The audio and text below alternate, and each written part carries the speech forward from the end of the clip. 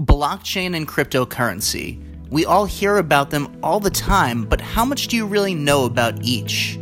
At this Ivy Ideas Night, Spencer Lyon, the Community and Strategic Partnership Director at RealDAX, spoke to a group of Ivy members in Miami about both blockchain and cryptocurrency, explaining what they are not, the evolution of each, where they are heading, and applications of each in the business landscape.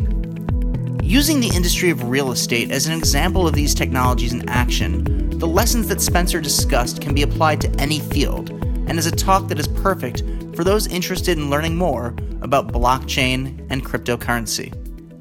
I couldn't hear anything you guys said. How are you guys doing? All right, thank you. God, all right, I like to interact a lot, give you guys a little bit more entertainment. This is like some pretty interesting stuff. Can get kind of boring, so I'm keeping it pretty surface layer. Let me just gauge the room a little bit. I know all of your shoulders hurt and you're really resistant to raising your hands. I know how it is. Who knows about blockchain? Okay, you got them up there a little bit, okay. Who thinks Bitcoin is blockchain? Okay, okay. Who is invested in either a cryptocurrency or some, oh, here we go. So you gotta leave because this is just full of, I'm just kidding. Awesome. All right, so I'm going to really try to keep it pretty light, I guess. Just because, like I said, it can get kind of technical. I'm going to give you a little bit of a breakdown. Hopefully, like he was saying, Anton was saying, that you'll be able to walk out of here with a little bit more information on what this all is. So just to back up a little bit, this is my company. I'm RealDAX. Well, I'm Spencer, but my company is RealDAX. We're an AI and blockchain platform that helps real estate professionals and investors find, evaluate, and acquire the best residential properties for their clients faster than ever before. And that's because of blockchain technology. So, does anybody know what this is? It is a map. Step one. Huh? Mining? Okay, that's a good one. So,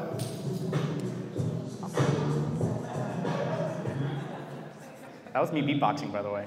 This, if you can read it, is actually ARPANET. In 1973, this was the proposal for the internet, right? And people thought they were batshit crazy. This is the foundation that's led to all of you being able to watch really funny cat videos on your toilet, all right? So, but I'm just trying to put this into the context a little bit because, you know, when a new technology does come out, it has growing pains, right? So yeah, just to kind of open your minds a little bit. Now, let's see if this way. Just to give you a quick intro on the blockchain and how this got to where we are today, at least. I want to say, like, in the early 2000s, when technology really started to pick up, you know, things like your internet speeds and started to grow. DSL, cable, fiber, 3G, 4G, all these things started to increase and grow. Also things like, gotta point this way, cloud computing started increasing, Amazon, Google, all those people started offering those types of technologies. Connected users, mobility devices, things in everybody's pocket today. Another thing, those connected devices to the internet itself increased, and the speed at which they could connect increased. So everything started to really scale up, right? So around 2007, we call this a technology inflection point, right? Where things really just started to, extremely take off. At the exact same time, this is a very interesting time period in 2007, 2008. Not some kind of crazy thing happened then. The mortgage crisis also took place during this time period, right? $800+ billion printed overnight, a couple trillion printed on a couple years during that process. And does anyone know how many people went to jail for that? One. This one poor analyst who did not know how to lawyer up correctly. But because of all of this, it really pissed a lot of people off, right? So, the birth of Bitcoin. Now, has anybody actually read the Bitcoin paper? Yeah, great. So you probably know about it. It's a really light read, about 7 to 8 pages for anybody who really is interested in learning a little about it. I do recommend it. There's some technical things that you could probably skip over, but at the same time, it'll give you a good amount of information. It really made a lot of people mad, including these technologists who decided, like, we don't want to have to be reliant on this process anymore. We don't want to have our money in the hands of people who make decisions without our permission, per se, right? What is Bitcoin? What is blockchain? What is all of this? One of the things I like to do is give you guys an example of something that you probably know about, and then compare that with something new, right? So one of the things you guys probably know about, or at least are a little bit more familiar about, is infrastructure. right? And what is infrastructure? Bridges, highways, sidewalks. Oh, everyone knows about this, right? And there's certain types of work, certain things that go into that, certain types of organizations that manage that, right? For example, the Miami Port Authority manages that. Miami-Dade Water and Sewer manage that. So all of these guys are managing specific types of segments within an industry, right? So it's making sense so far, right? You guys get this? Okay. Now, underneath those organizations are specific projects, right? 95, I know, we all hate it. I saw another burning car in 95 the other day. Are you serious? So 95 is definitely one of them, the MacArthur Causeway, et cetera, et cetera. So specific projects that are under these guys' management. These guys are getting paid in fiat currency, right? Dollars, primarily here in the US, right? That is like something you really should kind of have a good understanding of, right? So what is this new thing, right? In the world of blockchain and cryptocurrencies, the industry segment, or industry we can call it, is DCTs. Decentralized Consensus Technology, also interchangeable with decentralized ledger technologies. As you can see, it's kind of a tongue twister, so we keep the acronyms going. Now, within that industry, there are the segments as well. We call them protocols. So blockchain is a specific type of protocol in like the coding world, right? Like following certain procedures. There's different types of protocols that all have somewhat of the same goal, right? Underneath that, organizations. Bitcoin is an organization. Bitcoin's a little confusing because the Bitcoin organization has the Bitcoin Bitcoin project and their fiat is Bitcoin. So when someone says Bitcoin, they really screwed it for all of you guys and made it really confusing. Underneath the segments are the organizations, or what we call DAOs, decentralized autonomous organizations. Bitcoin is one of them, for example. Now, underneath that, they have specific projects. Bitcoin is a specific project under the, see why it gets confusing. I'm sorry, I'm trying to keep it a little light and entertaining. You can see that the actual flow is pretty much identical to what something you're comfortable with, at least relatively comfortable with. Now, in terms of like how they're getting paid, the employees of these organizations are getting paid in cryptocurrencies: Bitcoin, Ripple, Dash, Ethereum, or Ethos, et cetera, depending on what project you're working on, under which protocol, et cetera. So far, so good? Okay, good. All right, just making sure. So, now, the reason all this is possible, or I'll talk a little bit about this, are the types of networks that, again, something you're used to is more like the centralized network, or that's even a little bit outdated now. You can think of it like as, anybody have their own website here? Does anyone actually have the server that holds their entire, like, everything they need for that website, like, under their desk like they did in the past? You do? What if you lose power? So that's how it was, though. Like, beforehand, you had your servers where you held your images, you held your copy, you held everything for that website, and if the power went out or something happened, a bomb went off, whatever it could be, that website's gone, right? So then they moved to what's called a distributed network, right? So where hosting, right, or cloud computing, where you can host your images here, your content here, this there. So if your personal computer went down, your website's still running. Now, when it comes to like a decentralized network, the way that the information is stored is a little bit differently. So they have specific people who are participating in this network where that information is copied over the entire network repetitively. What makes it so hard to hack or corrupt is this process. All of that information is stored in multiple points at a multiple period in time, making it very easy to access that information depending how close you are to the closest node, et cetera, et cetera. I don't want to get too technical, but that's kind of to give you guys an idea of how the network works. There's a couple different generations that have come about in this space. The first one is the one that we're all mostly familiar with,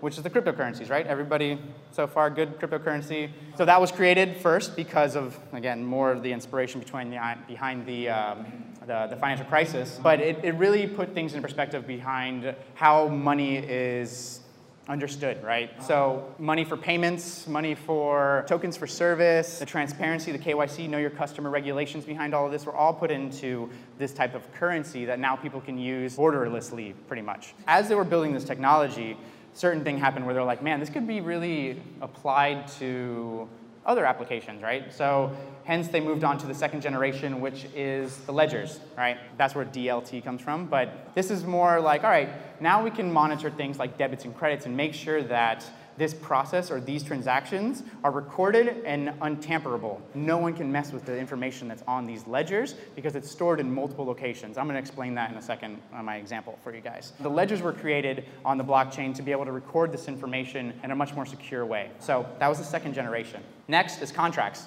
Who's heard of smart contracts? So this is the next step, right? Why don't we have something in place that can be instantly executable between two parties once the current terms and conditions are agreed upon? No more sending it here, sending it there. Some people use like contract sharing applications. This is going to happen at a much faster rate. So they're using the security and the transparency behind this now too to make these contracts more executable in a faster rate. So the final step, or next generation, is going to be markets. There's no one marketplace right now, but that is the following step that's going to be taking place. So we are currently in the contracts phase. For example, I was talking to somebody earlier, there's about 5 cities right now that are accepting smart contracts as legally binding and enforceable legal documents in a court of law. Florida is on the docket. Unfortunately, it's kind of on pause right now, but we'll see by the end of the year if they pass it.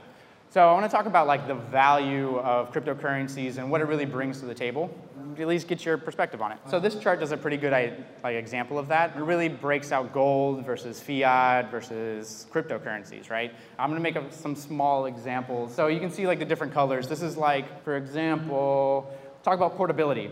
Is gold really today's day portable? I mean, if you have to pay something with like 100 grams of gold, or like, let's talk even higher weight, a kilo, 100 kilos like of gold, it doesn't make sense, right? It's not something that you can move around. But the other two, like a normal fiat like the US dollar or cryptocurrencies, is easily transferable, right?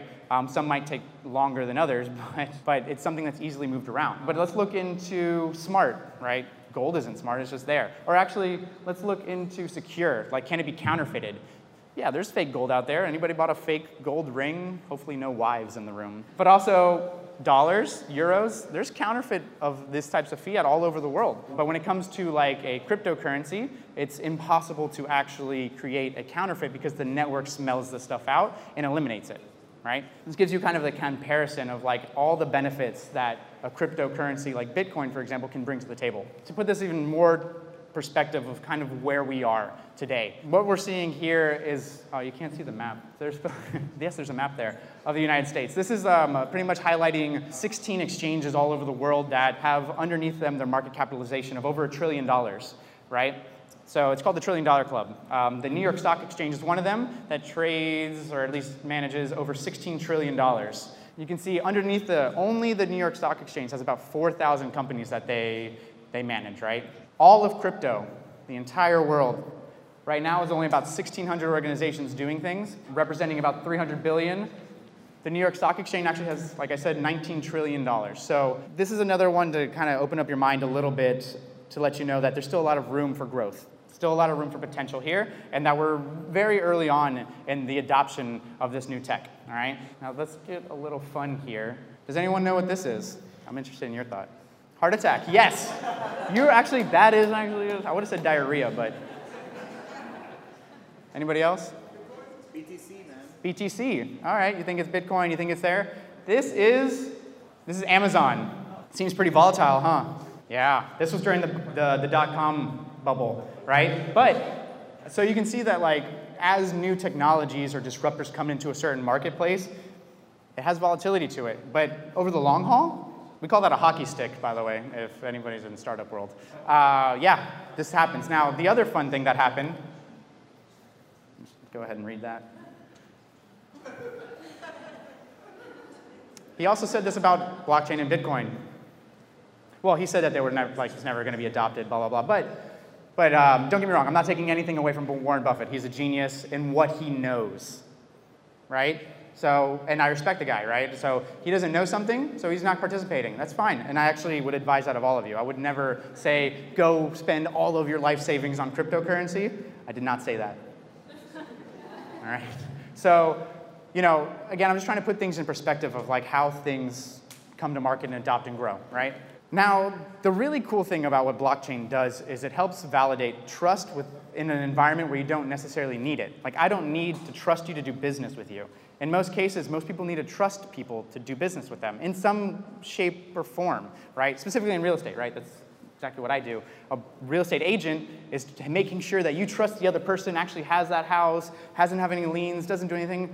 Like, you're there brokering that, right? So pretty much blockchain helps validate this trust, therefore minimizing the human error that can possibly come across in that, right? Transaction brokers, or anybody in that business, are trust brokers, right? So an agent, a headhunter, are all like brokering this trust between people. Now, transaction brokers are getting disrupted by blockchain technology because of the fact you don't necessarily need that intermediary to broker that trust, right? So in real estate, real estate is a transaction business with lots and lots of brokers. So in terms of disruption, there's some things happening, right? Things that are coming along to make things change a little bit. These are a lot of like the ways that things are being affected, right? Asset management is becoming liquid, slow price discovery and property valuation is becoming fast, speedy settlements or slow settlements are becoming speedy, zero legal costs, insufficient title transfers becoming instant, haphazard mortgage tracking, rampant fraud, not anymore. So this technology is being applied in a number of different ways to cover a number of different issues within specific segments that they're working in, right? So I want to show you an example to kind of help you just kind of get a picture of this. Specifically, this is a good one when it comes to ledgers. So a title, registration, or deed, it has its holes in it, right? For example, like it has issues, but it's something that we are somewhat familiar with and know about, right? For any kind of property. So as an example for you guys, let's say this house here.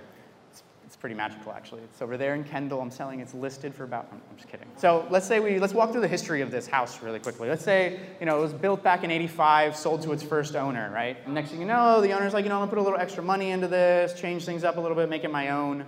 So he does that. It gets recorded. Blah blah blah. Has some approved extensions on whatever work he's trying to do. He sold it to another owner. At that time, what is it? We're in 1989 now. Things go happen. That owner decides that maybe they're gonna check out the house and there's a failed electrical inspection, right? And it's a little funny, usually during that time, that owner has to take care of that type of thing, right? But it looks like that actually sold to the third owner. If I was looking at this, I'd be a little suspicious myself. So this is a little funny right now, right? It's a little weird. But we keep moving on. That actual third owner puts in another $50K. Why would he buy this house and then still put $50K into it? It's weird. But next thing you know, there's an electrical fire, burns down the house, right? What I'm trying to point out is that this is a weird record of this house that shouldn't have gone past step number 5. But what happened was owner number 2 changed the title, changed the deed, because fraud isn't something that we all live with, right? Because government officials are people we can trust, right? Do you work for the title company? Get out.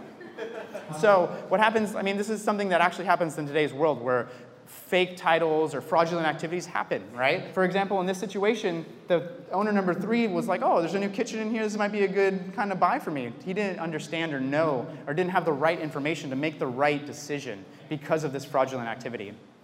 Now, even for this electrical fire, right, if he goes to his insurance and tries to process that and they do the audit on the process and they come across that failed electrical inspection, now that guy's screwed.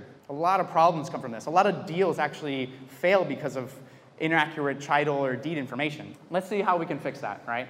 The way that a blockchain would work, right? Does anybody know? Does anyone?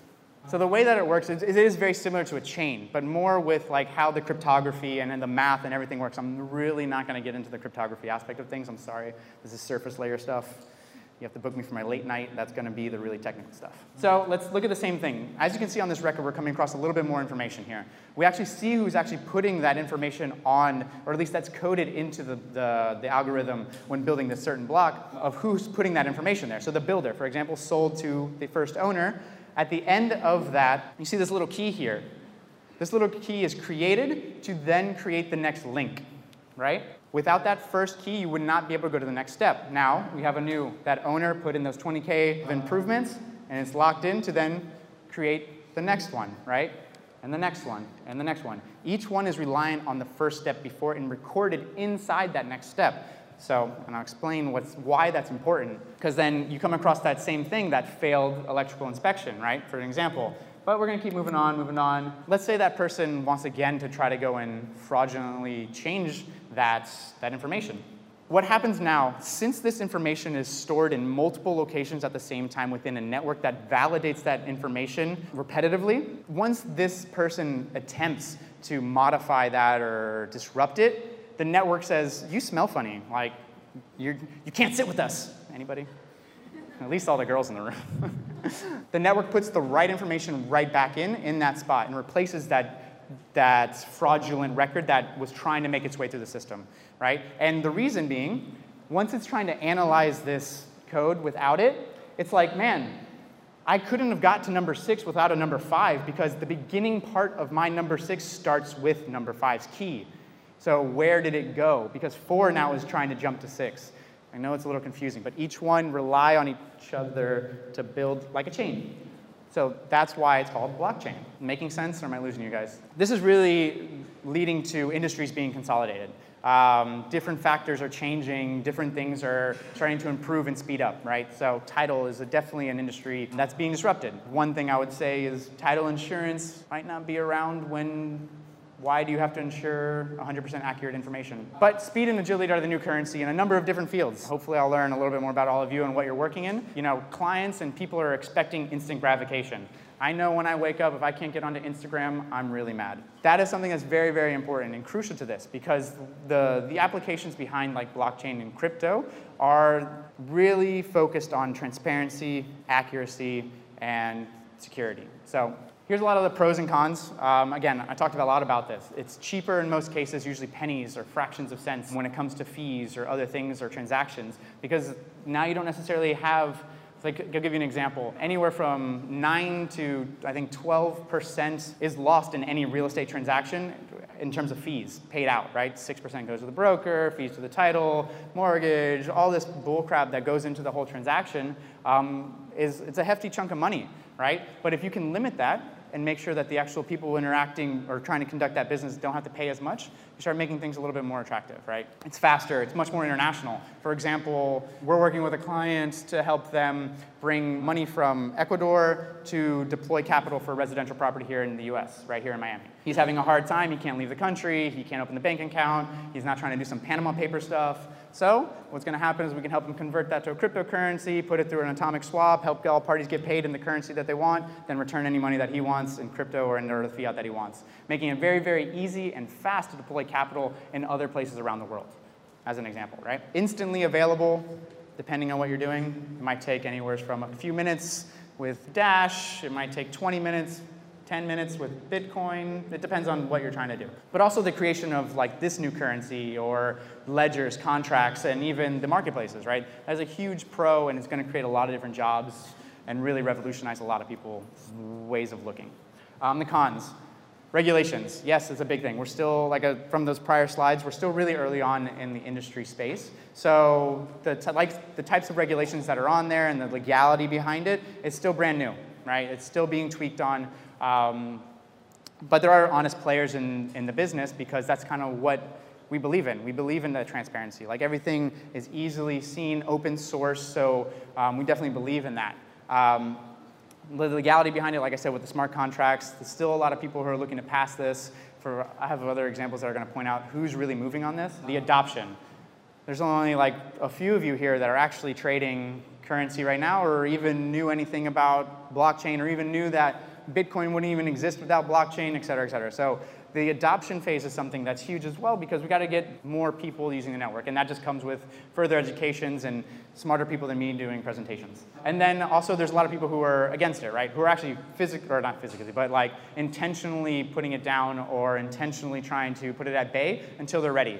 I mean, a good one is the banks who are like, no, we can't do this, but they're like the #1 employer of like Bitcoin and blockchain IT people.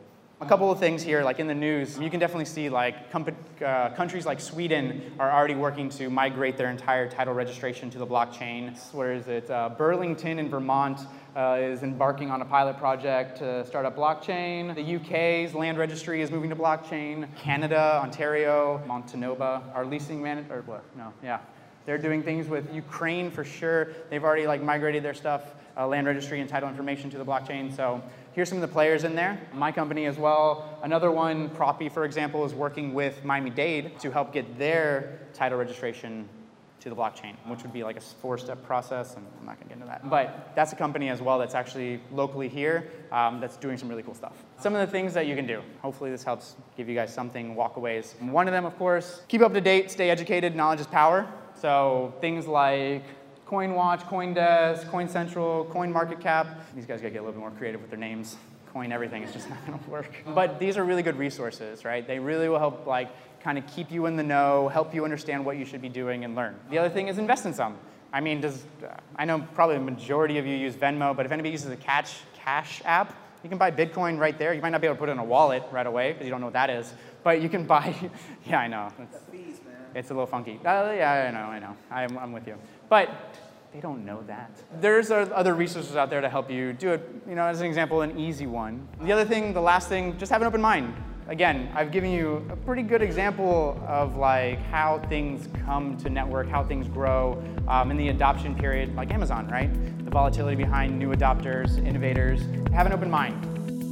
That's our show for this week. Thanks again for tuning in to the Ivy Podcast by Ivy, the Social University. We are the Grad School for Life, and our mission is to spark world-changing collaborations by introducing you to the most inspiring people, ideas, and experiences in the world. Check us out at ivy.com for life-changing advice and gatherings, and the foremost thought leaders shaping our world today. For more information about the Ivy community, and to find out about events happening near you, visit ivy.com and email us via membership@ivy.com. Dream big and stay inspired.